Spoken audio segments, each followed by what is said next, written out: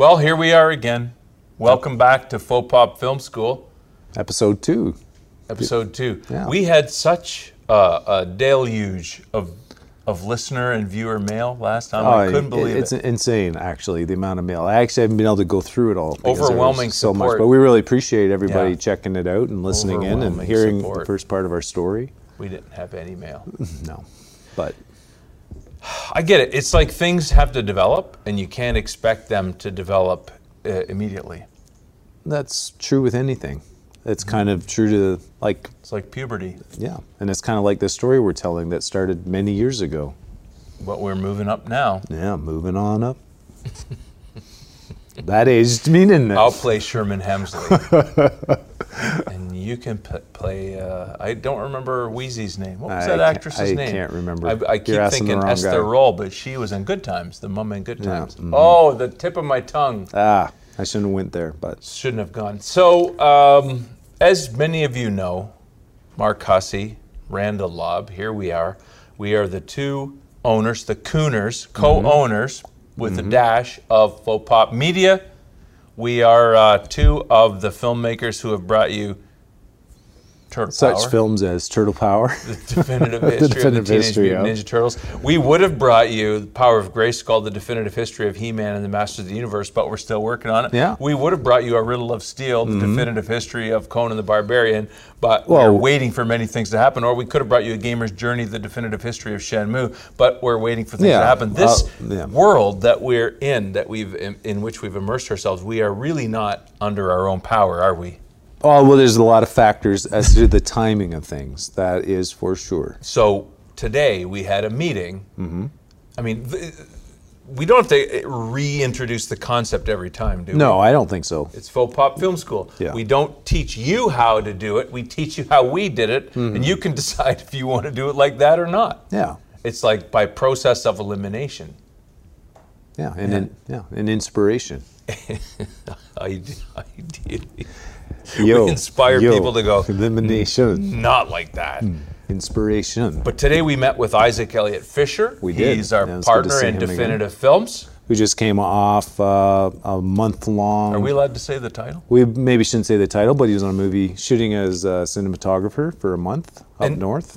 To do a little recap of what we said last week, we said there's a certain mindset that we had that helped. The mindset to work with others, the mindset to, to be willing to get out there and interface with people who have skill sets you don't have. And I think without taking Isaac's story away from him, one of the things that he did is he fit into that milieu up there shooting for them because he has so many skill sets. That he does. He's a little Swiss Army knife. He does. He wears a lot of hats. He does. Yeah.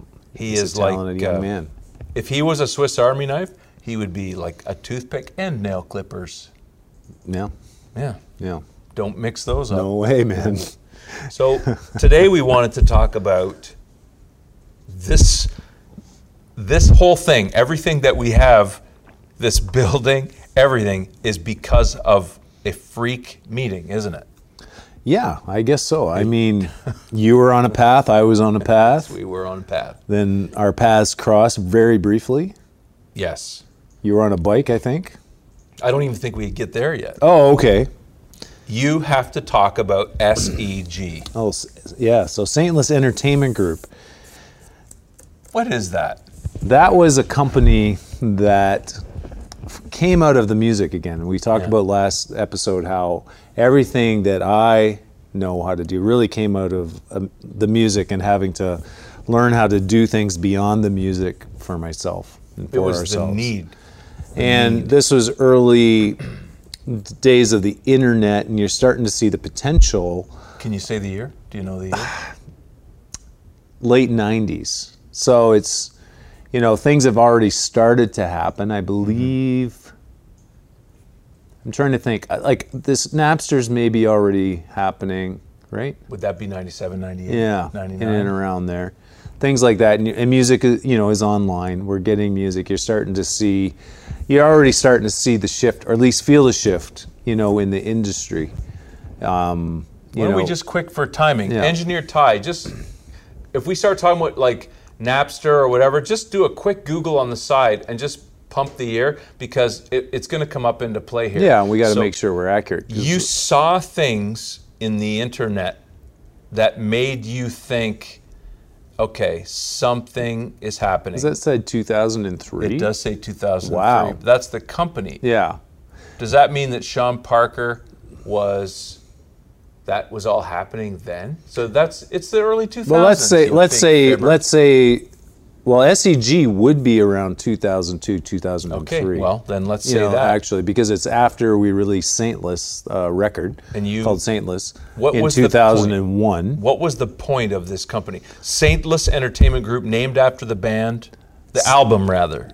Yeah. Saintless. That's right. So we'd created this other company called Saintless Entertainment Group, which the idea of the company was to go beyond our music and start including kind of what we're talking about, other bands. How can we network bands into an online, online somehow, give everybody a profile, a place to put their music digitally that people could purchase, download, all that kind of stuff, and try to organize some of that.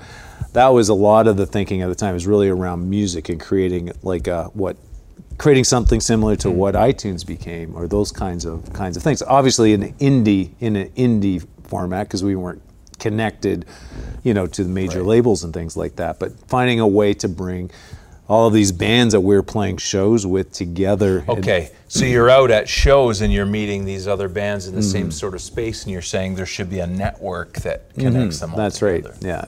And, obviously we weren't the only people thinking along those lines. But you were thinking about putting that together using some web building skill. That's right. It's one of those things that you look at, and we were getting a group of people together and programmers together and kind of in a position of how do we fund this and all of that kind of stuff. And then that kind of fell apart for various reasons.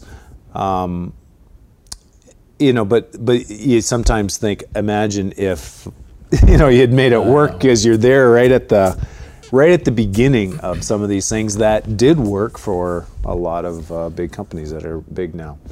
So you were in SEG, you had some coders, you had some other musicians, you were playing around. My brother was involved. Rick Lobb was involved because he was in a band. And your brother's brother-in-law, Lars, was he involved? Yeah, and he worked at Microsoft, so he was involved.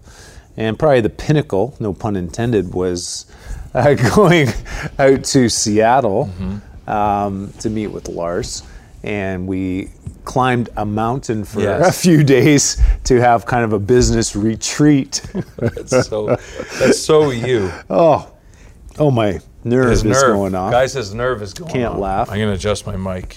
And for those of you listening and watching in horror, and maybe you can't see because there's a close-up. Do we want to explain this to people? This is kind of a byproduct of what we're talking about, FauxPop Film School. So you young people that are getting into editing, especially you editors and colorists and people that sit in front of computers all the time, if you notice my eye here watering, I have something called trigeminal neuralgia that about 6 years ago, it was diagnosed, and we'll just do the short version of it. But basically, my neck, if you did an x-ray of my neck, you'd see it's curved a little bit. Because it's curved a little bit, it's pushing against a blood vessel that's pushing against a nerve that comes up and gives me all the feelings in my face. And because those things are touching each other, my brain is confused and says, that's not a good feeling, that is pain.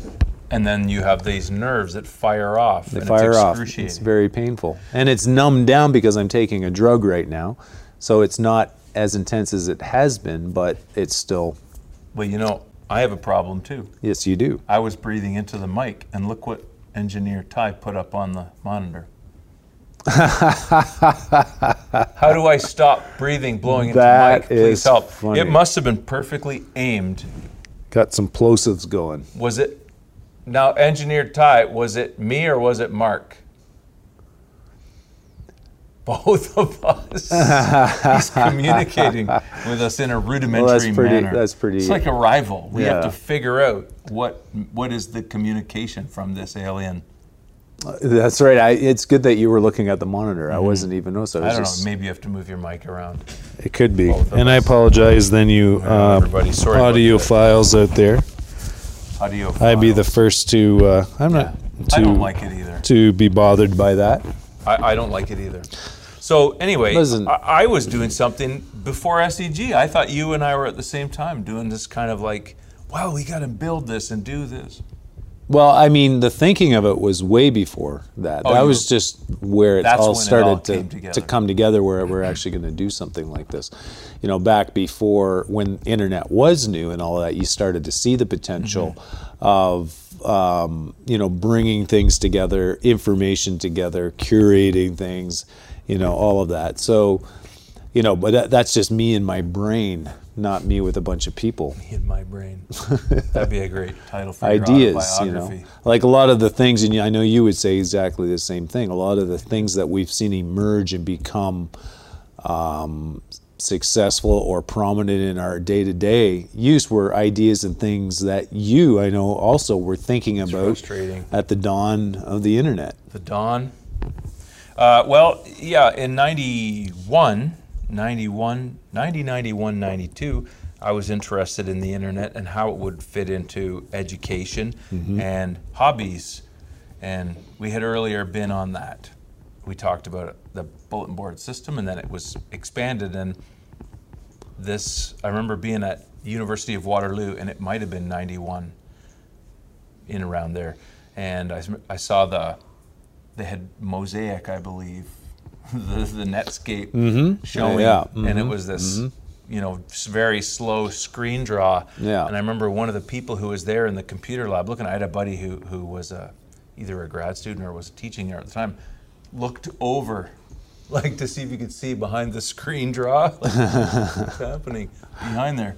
And I remember thinking as I was sitting there, I just knew how to put education online very quickly. And so I was teaching in small town, Clinton, Ontario, and at the time there was an initiative to how do we get tech into the schools. Tech like maybe a printer or some kind of OCR technology, a scanner of some sort. And I was assigned with telling the other teachers about what could happen with the internet. So it was 90, as I say, 91, 92. I had this session and the people were sitting in this room, this lab, and I talked about what was going to happen. I remember one of the things specifically that I said was that you would be able to track keywords and hypertext. Right. And so you could, on the fly, find out what words mean and look at them. You could click on something. And then I said, and eventually you would be able to see imagery attached to those words, and eventually perhaps movies and music. And people sitting out there were thinking, how would this ever happen in education? And I would say something like, well, imagine you are teaching Shakespeare and you want to see some sequences from a play or any sequence from the play at any point in time, and going into this thing and talking about how eventually you could see it being used for entertainment. And anyway, one person in that room was interested, Steve Baker. He's now the principal of Virtual High School. He and I began to talk. We ended up teaching at the same school within a couple of years. And he said, tell me more about the internet. And I looked at all his binders and I said, all that we can put online. And he said, what is online? We talked about what that meant, and he is one of those kind of people who says, I'm going to learn code. And he taught himself HTML, and we started this Dog and Pony show talking about education. And from that, because I was teaching media and teaching the history of media and how to implement media into course material and all that, I started to combine media and internet and thinking, thought experiments, and say to him, we should figure out how to do this and how to do that and how to do this and how to do that. So the frustration for me, as always, is I am useless. I'm good at thinking up stupid things and then not being able to exercise on them or act on them. So there's that thing. We need to find the people who help us fulfill whatever we're unable to do, and then we can work together to build something. And the right people. That's important. That's true. I mean, I'd been in different scenarios up to meeting you, before meeting you. And even that SCG, there was good people that came together, and there were reasons why it didn't work. And I think you this are the same as me. You know, it's like we're kind of loners, both of us. Like we're self-admittedly, we're both kind of loners unless you're with the right people. What people don't know is we're actually not in the same space right now. For those of you who are watching on YouTube, we're green screen, so like we're in separate places. These are that's these right. Are that's all fake. And we're in. He's in his cellar and I'm in my cellar. Mm-hmm. And because the audio, you know, we don't want to venture it into the world. Yeah, we're loners. Yeah, but it's important to find people that you can be yourself with, transparent with, all of that, and that. Look forward to that. So I'll race into the 2000s. Oh, okay, let's race. What year was the tsunami in Thailand? 2004. You're talking to the wrong guy about these. He doesn't know how to spell tsunami. TS. So you did a show at the Livery, right? A benefit, That's around Christmas. right. Yeah. Mm-hmm. Whenever that was. Yeah. And I was at that show, and I had a vivid experience. My brother told me, "You got to go and see this band." I said, I'm going anyway. My wife wants to go. It's the benefit for the tsunami. Mm-hmm. And at the show, your band played, and I could clearly hear music that you weren't playing. Yeah. I could hear parts that I thought, oh, that's what they should do. Yeah. And my whole life I've had this thing where I can hear, I'm not bragging, I'm sure lots of people can do this. I would hear, 2004 they say, I could hear parts of music. So if I was listening to a band, I would be able to hear the bass and listen to the bass line all the way through if I wanted or whatever. So bands like The Who that had really interesting instrumentation, the bass player and drummer very talented, is very vivid and rich experience for me. And I was listening to your band and I was hearing parts that I thought would be in the song that weren't in the song, which was very strange. And I told my brother and he said, you should tell them, the band that. And I said, yeah, they're going to love that. Hey, I can't play any instruments, but I'm going to tell you what you should do. And he said, they're the only band that would probably accept that information at face value. Yeah. So I had this invitation that I was to come up to your apartment sometime and talk to you. Didn't happen, didn't happen. Right, okay. That same year, I was writing something with Stephen Price, and we were working with the guy that owned Evening at the Improv and trying to come up with something, you know, I don't know how much I'm allowed to say, but wrappers basically for repackaging the acts, the comedians' acts, and how would we repackage that and put it out there, and people would watch it all over again, and it would be exciting and new. It would be animated around it. So we were writing something and putting it together, and end up in LA, and I was writing in a guy's place, nice fellow writer named Michael Miller, and Michael Miller and I hit it off, and we were friendly, and Stephen Price was there, and we were writing, and it was going to be great, and this was going to be here we go, this is going to happen, and came back from LA and was watching it fall apart in real time and was coming back from the gym, and my brother hadn't seen me since I came back. Right, and I was with from Rick, LA, I and guess. you were with my brother on my street under a street light that was broken or off outside of the Pickell's house. Yep, I remember you were smoking in the middle of the road in the dark. And I was riding my bike. Yeah. I rounded the corner and I see my brother, in the dark. And I don't know who this mysterious figure is with him. And he goes, hey, Rand. I pull over and you're smoking and hey, Mark. And he goes, this is the guy from the band. I said, oh, yeah, cool. And he goes, so you just got back from LA? I said, oh, yeah, it was great. It was awesome. Like a lot of the things that I'm involved with, it was amazing for a very short time and began to slide quickly into not as amazing. And you said this, you need to finish the book first. Now, ladies and gentlemen at home, he said that for no reason. He did not know me. He didn't know anything that I was working on except the 3 seconds he had just heard. Yeah. And he said, you need to finish the book first. And I said, what? What are you talking about? I just went, what? And he said, I don't know. And I Yeah. said, well, what does that mean? And he said, I don't know. And I looked at Rick, and Rick is laughing and goes, he does this. He does this. And I said, he does what? He does what? He says things like this. Out of the blue. I say, okay. And then you took a drag and you went, we'll be partners. You and I will work together. We'll be partners. And I went, okay, really? crazy man. I went, yeah. really? Good to know. Yeah. Got on my bike, went home. Probably said to my wife, I just met a crazy guy down the street out in front of Piquette's. No doubt, you probably did. Remember that band? Yeah. And she's like, yeah. I said, he's crazy. Yeah, well, he's crazy. Bass player's crazy. And then she's like, oh, well, didn't Rick tell you you're going to go and have a meeting with him in his apartment? I said, oh, yeah. I can't wait. That should be fun. Do you remember that? I remember it. I remember it. I don't remember the same detail as you. And those kinds of things, as your brother said, happened a lot and still do from time to time. So how does that work? I don't know. I mean, my theory is... Can I just quickly stop? Mm-hmm. People who are listening, people who are watching, we're about to take a turn into some really non-FauxPop Film School stuff. Right. And it'll happen many times because of the weirdness factor that we have attracted. Sure.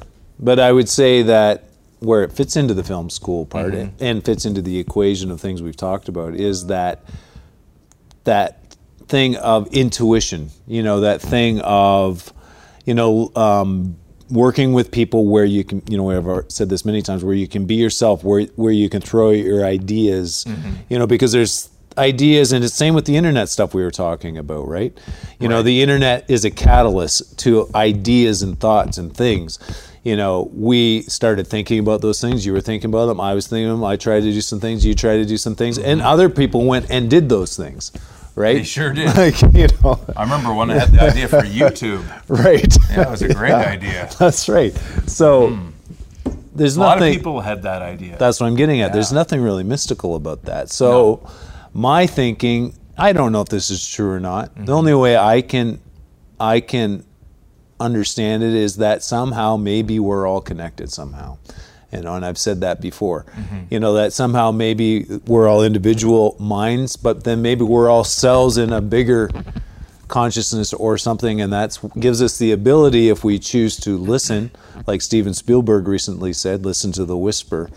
If we choose to listen to the whisper, maybe there's information just floating around there that is, that's readily available to anybody. I don't think it's anything mystical or weird. As I've said to you many times, I have no messages coming to me. I am not listening. By the way, engineer Ty has said, please don't laugh aiming down. It actually says, Mark, aim your head more up. Oh, because you're laughing into your mic. I got to watch the prompter. It has a lot of valuable information here. We're getting a lot of signals from engineer Ty. Thaned you, engineer Ty. He is really helping us out today. So I went to your apartment. You had a wife. Wait. You had a wife. Yeah. She was significantly younger than you. In fact, I taught her. Still is, actually. Really? She is still younger than I. You would think she would catch up over time. I know. It doesn't seem to work that way. So I taught his wife. She was a nice girl. Her brother was in my brother's band. They still play together sometimes. They just played a show this weekend. Yeah. And I knew her. I knew Sarah, and I thought, oh yeah, Sarah. And isn't Sarah like a little girl? Why is she with this mysterious man who knows things about me and smokes cigarettes, which I thought was a contradiction. And it is gross. Yeah. It is gross to smoke cigarettes, it turns out. New findings coming in all the time about cigarettes and that they're not good. So you've another health tip from FauxPop Film School. So I went up to the apartment, and I believe some of the band or all of the band was there, your brothers, and maybe not your sister who was with you at the time.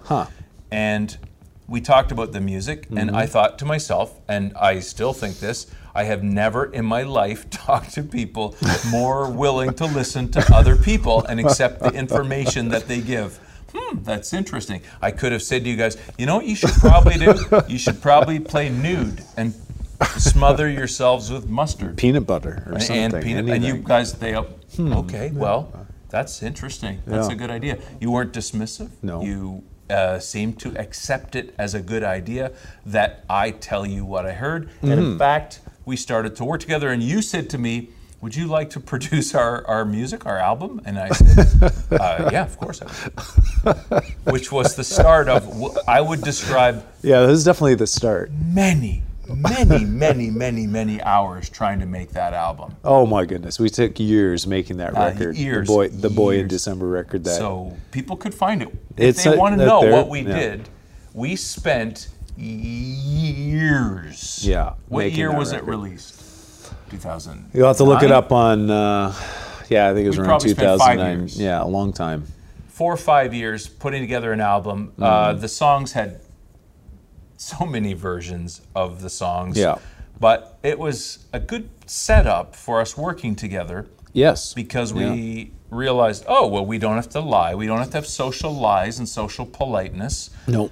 We can be creatively open to say, that sucks, that's awesome. You play bass, and I would literally sing bass parts to you, and you would go, okay, I'll try that. Yeah. That's a lot of trust. I would love to bring some clips of that. Would be probably terrible. Of some of those producing sessions. You probably actually have we'll have clips. That is not good to listen to. I would sing guitar parts. Your brother would play those parts. I would say drum parts. He would play drum part. Like it's. Yeah, basically, we were just your instrument. You would take any suggestion and see. Okay, let's give it a go. I think that's important.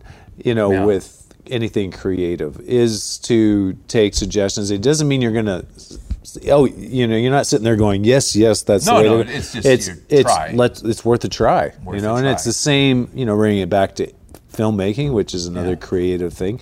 There's a lot of things that are very similar in that regard. My point exactly. Yeah. The willingness to listen to someone who maybe they don't know how to play bass, but they've listened to guitars and basses, and they have ideas about music, and they seem to know a lot. I knew a lot of songs that you guys really didn't grow up with, and I would say things, and you would go, let's try it. And sometimes it worked, and sometimes it didn't. But the point is developing this core trust, and we're all in this together. We're all trying to build something, and that's a great base.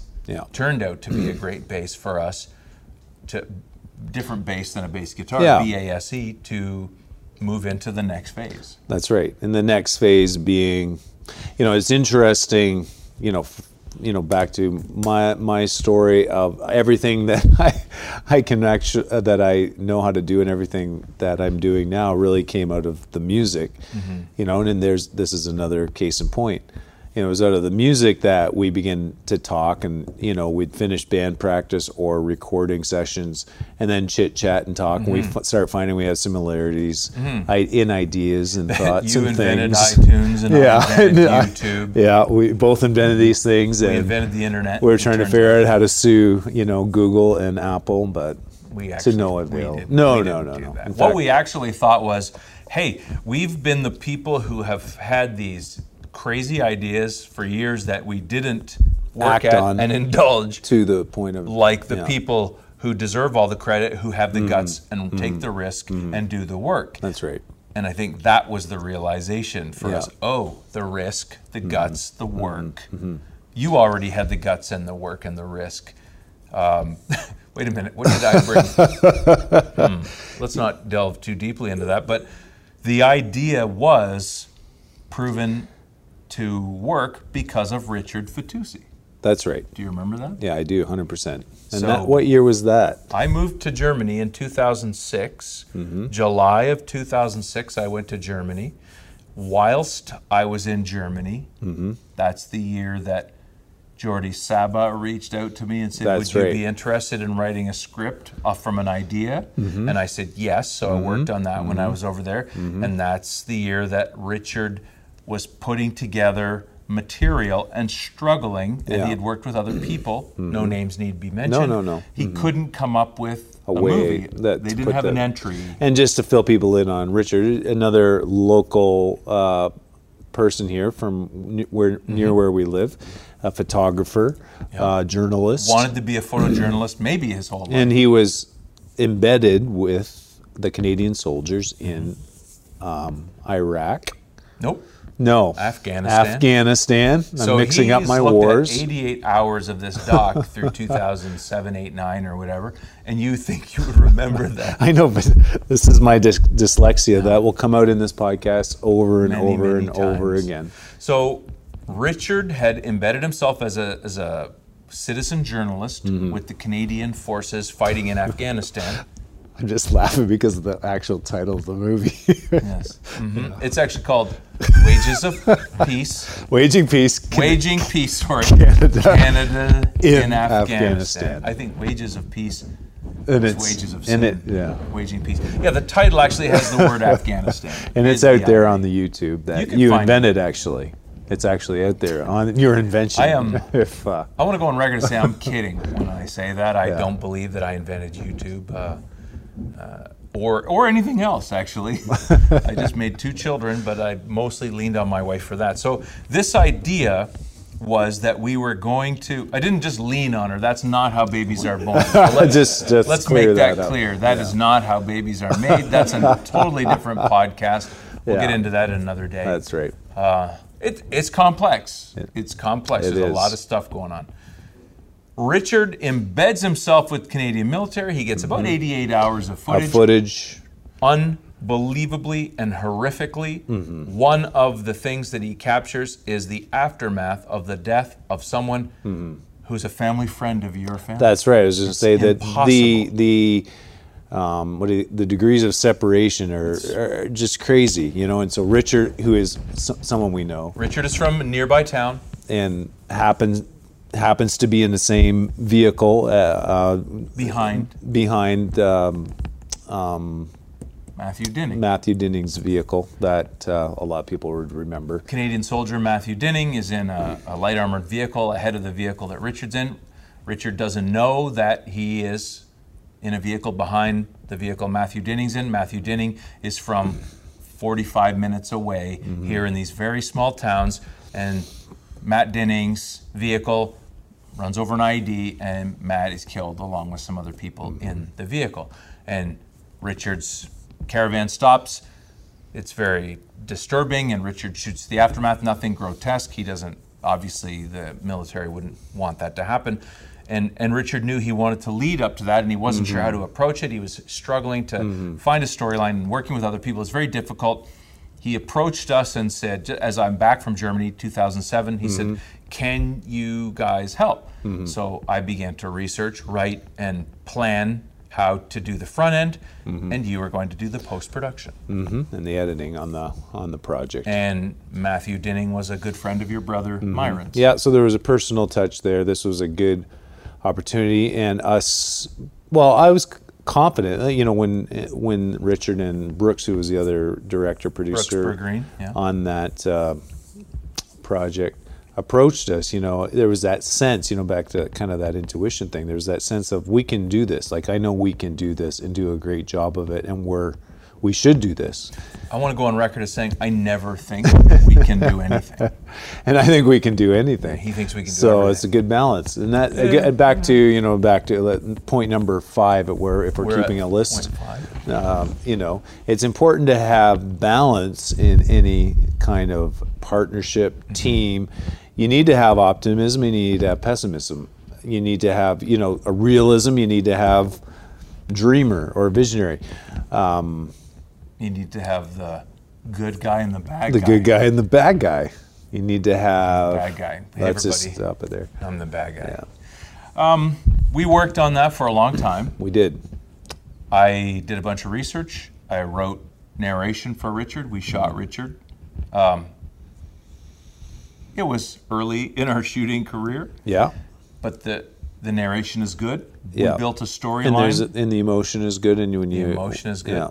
And, you know, we had enough research to join things together. You did a lot of post. It was maybe your first time developing such a workflow. To that degree, yeah. Doing a full length. That was definitely the first full length film that I had ever worked on. 54 minutes, I think, in the end.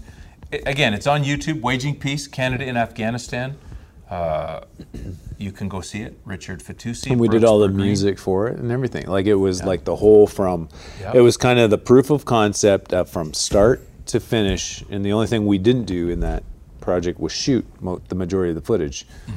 Richard did that on his own. Yeah, but beyond that, it was, we can take this in our basement, in our little office, in our little room, and create a movie. So coming out of that and it becoming successful, wait a minute, was it successful? How about this? Was it 2009? Richard was told he approached Canadian networks, CBC, CTV, and the quote that they gave him was that the news is Afghaned out. Yeah, we're done with saturated. Afghanistan. There's no more Afghanistan material that is needed. Thank you. 2009, done. It's over. Yeah. Turns out it wasn't, by the way. Yeah. Turns out there was more ahead. Yeah. But it was very difficult for Richard to try and find an audience for it. The military liked it. It was sold in the PX. That wasn't, we were not part of that. That was not really where we were involved. We did a little bit of press. I did a little bit of press with Richard. It ended up on a very low-tier Canadian network for some time. And it was interesting in that regard. But we immediately developed this idea that we could form a company and that we could do this on a repeated basis. I would say the idea of forming a company was actually those walks in Germany. It was before. It was before. Yeah. But I think you're right. I don't think we solidified that idea until after We made the company, I believe, 2007. Yeah. After that film. People might say, why did we use the term FauxPop media? Do you remember that? Well, for me, it was always kind of a joke. How so? Well, faux pop and fake, and we're like making this fake company, to not do fake projects, but there was just something funny about the idea, I guess, that we would make a company. Yeah, faux means it's French for fake or false, and FauxPop. Yeah. We had this idea that we'd never be successful. We were doing podcasts early too. That's right. We were doing podcasts. And part of the joke was that we would always talk about our big mailbag. We had a lot of letters, a lot of fans just like in. we started the show. That's callback. Yeah. And we would do these podcasts. I don't even know. Some of them are still around. Some of them we used to do 5 or 6 a day. And if you do a search, I'll give you a little hint. If you go to FauxPop.tv, even though you're only seeing the newer podcasts that we're doing, if you do a search in the search bar of that website, you might find some old stuff. You'll find some 2009. Yeah. But I don't think the earliest stuff, maybe it is there somewhere. Oh, I think it is. Mancasts. Testostocast. Testostocast. Wow. These are good old times. But good conversations. We knew we wanted to do podcasts. We knew we wanted to do something again like Waging Peace. We began to do some other stuff. We won't go into detail with this, but we started to do some other stuff with Richard. We got involved in helping in different capacities on other projects that they were involved in. Yeah, we ended up doing a lot of things for NGOs. A lot of stuff for Cambodia and the landmine stuff. Mr. Akira, Mr. Akira. Cambodian landmine structures, Canadian Landmine Foundation. You did some stuff for IRIS. So IRIS Asia. And I was, at that time, that's when I met YouTube director Patrick Boivin. Wow, So- it's that long ago. Yes. Oh my goodness, time flies. So I wrote a screenplay called Two Guys Who Sold the World. And Patrick Boivin, you can go and search him out right now. He is, for real, a genius. He is most known for Iron Baby, which he put out on YouTube. It's a short video that is It's a good thing you invented that, actually. Super good idea. I So that invented he could have YouTube put to that help out him. because that made him a success. You Al probably would have Gore- never met, actually. Al Gore and I put it together as part of our 1-2 package back then. But Patrick he's from Montreal. He's a brilliant director. He is. He was doing a water bottle tour sort of thing where you go down to Los Angeles and they say, we loved Iron Baby. Would you like to do this? Would you like to do that? And they were throwing projects at him and he didn't like anything. Right. Somehow he got hold of this script I had written, this feature, Two Guys Who Sold the World, which was a very funny script and had some funny elements to it. And he loved it. And he reached out, and through Jordi Saba, a producer, we ended up getting together and working this project, and I thought this was going to be a thing. So that's at the same time as you're very busy developing your post-production on these other projects, and we started to do these smaller projects in the area. We were going to do some advertising and marketing, and you know, we were just developing sort of these other little things. And I thought my writing career would take off with Patrick Boivin, and I would be doing Two Guys Who Sold the World. And then we did a thing called Dead Max, which was the first zombie superhero. Like there was all of this. All of these things. My writing was really going to take off. And that takes us into 2008. When a ridiculous person basically ruined our lives. He did. He did. I can't imagine he even came and talked to us today. He came to talk to us today. Normally we would Skype him in. That's for next episode. Isaac Elliott Fisher will tell his side of the story. But we don't want to go into that today. No, we don't want to talk I know. I about want to talk about it. You're can't. making me want to talk about it. But we have to leave something with them. But what I want to say is, what did we learn? What were the takeaways from the failures? There were a lot of failures in 2004, 5, 6, 7, 8, and I think in 9, things started to come together in a certain way. First of all, why do we fail? We talked about it today in my kitchen with Isaac, in a way. And if we're going to make it something that would be a lesson that we would, you know, here's how we screwed up, and here's how we continue to screw up. How can we address the problem? What is it that was going wrong? Why did it take us 4 or 5 years to make an album? It took us 4 or 5 years to 5 or 6 years to make Turtle Power. What is happening?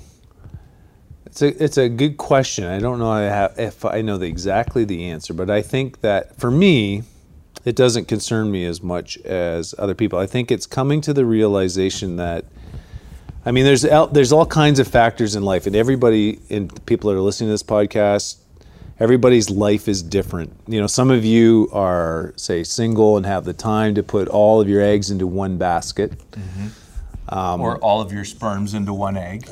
Yeah. That's a saying, isn't it? That's a saying. Yeah, and be careful with that, but that could be good too. But anyway, these things happen, using that as a case in point. These things happen that change your path, change your life, affect your life, and the quality of your life. Are you talking about work-life balance here? All kinds of things. Like just how I think both of us have so many ideas and things that are going on. So it could be perceived that things get delayed because we have multiple irons in a fire. This is the thing that I wanted to talk about. And this is sort of the lesson of today's FauxPop Film School. Somebody would say, a young filmmaker might say, do I focus on one thing and pursue it doggedly until it is done? Or do I grab every ring that's thrown at me, which is what we do, and try to juggle it? And whether it's good or bad is still yet to be determined, I suppose. But I think that I don't think it's fear. Maybe you would say it's fear. Fear of what if that was the thing, you know, maybe to some degree, would you say? Okay, how many different drafts did I do on Two Guys Who Sold the World? So part of my story, I'm a writer and a director and now a producer, but in that time period, I was really focusing on my writing, and I was working with a director whose abilities far surpass mine. Patrick is truly a visual stylist and a genius with abilities in a field that I am so happy to say I can't do. Or you would say, oh, you can, we'll do it. But I would learn from him and listen to him, and I focused as a writer. Now, why did I bring that up? It's all about the drafts. It's all about revisions. It's all about, can this male character be a female character? Yes. Why did you say that this character is black or this character is Asian? I would say because I want to force the multicultural element. Like I want to see different kinds of people. Oh, well, you can't do this, you can't do that. If you make her black, then you have to, whatever. A million different decisions that go into revisions, not even about the quality of the piece. And you begin to think about your project as though there's no such thing as a done. Right. It's just a thing that keeps going and going. And the action of being in the flow has its own weight, its own energy, and its own structure. And I feel like we're the kind of people who get caught in the flow. Yeah, I mean, yeah, we probably do get caught in the flow. Perfectionism is my strength and weakness. So I'm thinking, as you're talking, you know, there's something my dad used to say, here a little, there a little, line upon line. Like you're slowly building towards whatever that thing is, you know. So to me, it's like we should say quickly, his dad is a preacher. Yeah, so that's probably a scripture verse or something. Yes. It's probably in the Bible, which is fine. But there's some wisdom in the thought of that, in the sense that it's additive. It's additive. That's right. So that's why I don't get too concerned about time and how long things take, because to me everything is a challenge, and I know from experience that everything that we take on, I always like to take on new things, new challenges, because at the end of that I've got something new in my toolkit. And we know this from last day, you always want the new skill, the new tool, the new thing that will help you get to the next level. That's next right. Phase, next like structure. What's going to advance us, what's going to take us, you know, what was it, and we'll get to this in probably episode 6. Yeah, for sure. When we were delivering Turtle Power to Paramount. What, you know, it was the additive of all of these things that we're slowly talking about. In fact, someone listening to this podcast might be right now, like, get to that right now. No, we're going to take you through our whole, all of the years. No, just kidding. We'll try to accelerate as fast as we can. We will go quickly, but we do want to hit.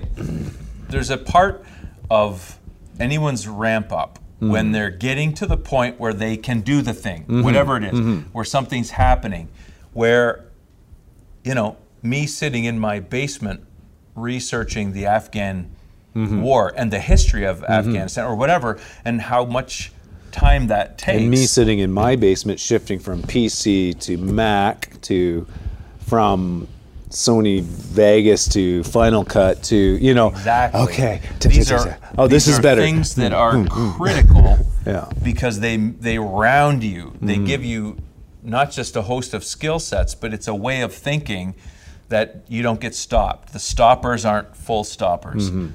So if Richard's frustrated or Brooks is frustrated with us on waging peace. That's a good point. Right? And they say, hey, we need whatever it is, then we don't get, okay, I'm done. I quit.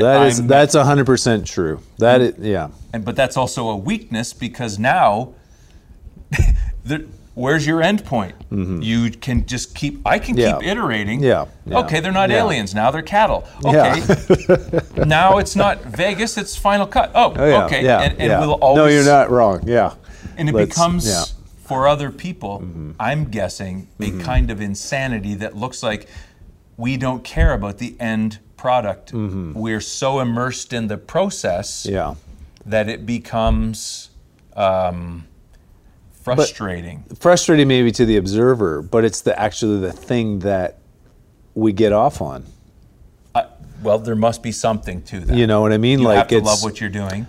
Like, as much as it's frustrating some days, and we talk about the frustration of another draft, another whatever, or another technical issue to solve. But there's something about, like, you know, I'll obsess over it till it's fixed, you know, so, and you will...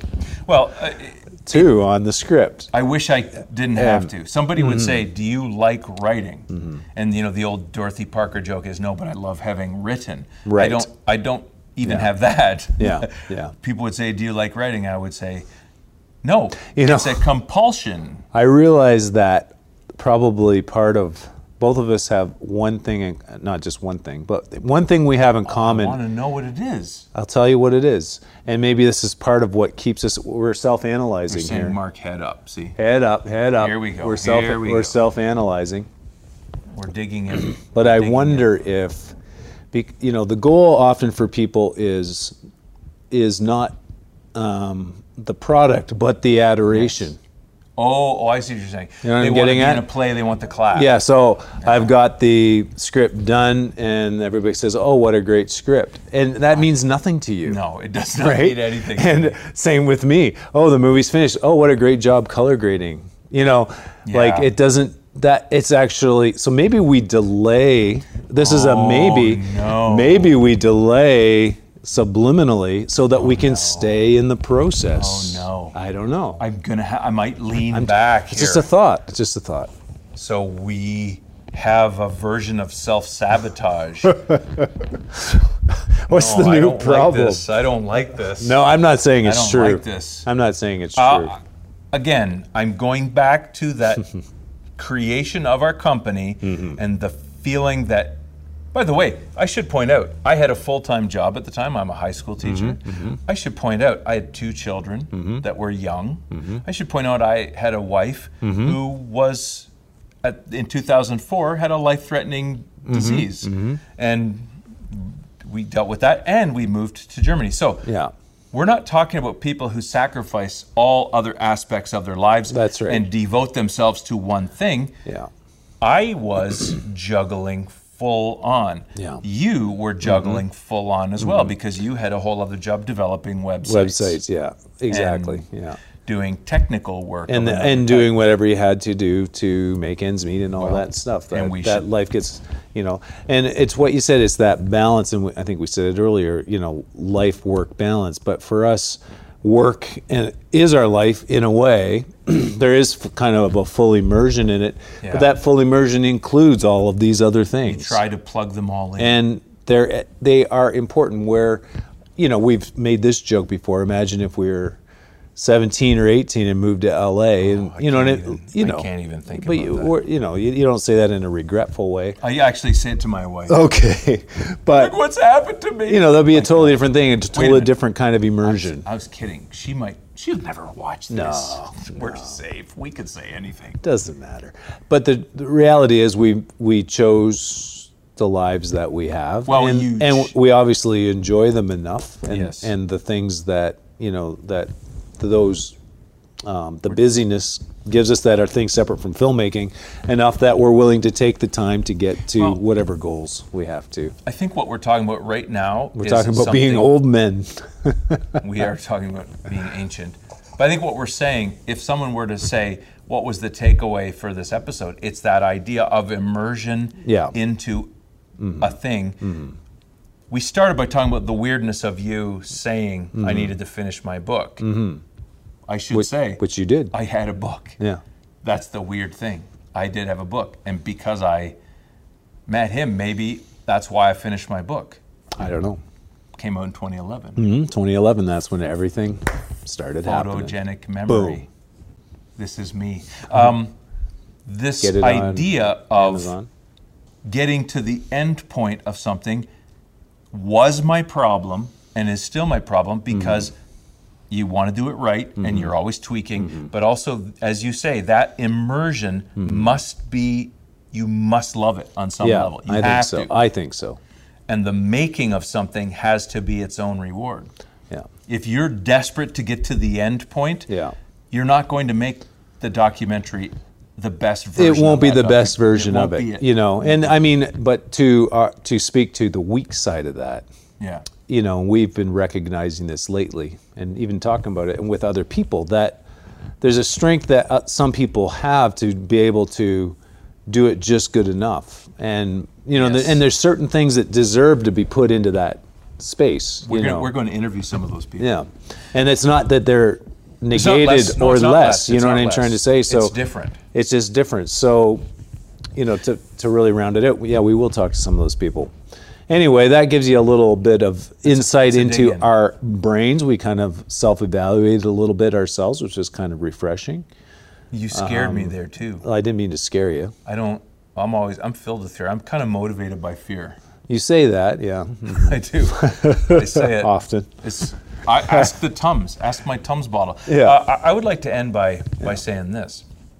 People right now in this episode who might have listened to this episode, they just heard why we call our documentaries definitive. It's not that we have everything, because you'll never get Yeah. everything. It's that we've Put everything. put everything. This is the one where the people who made it, they did everything they could, and they only handed it in because somebody was grabbing it. Yeah. Like, No, 100%. That's the reality. Yeah, and we've had blowback because of that name, but to us, just like our name FauxPop, there's a little inside This isn't a joke. There is a joke but in there's an everything. inside. There's a joke in everything. Yeah. And you, people that are listening and watching this podcast, thanks for joining us on the inside on episode 2. I'm Randall Lobb. I'm Mark Hussey. And we're FauxPop Media. You've been watching and listening to FauxPop Film School. We'll see you next week.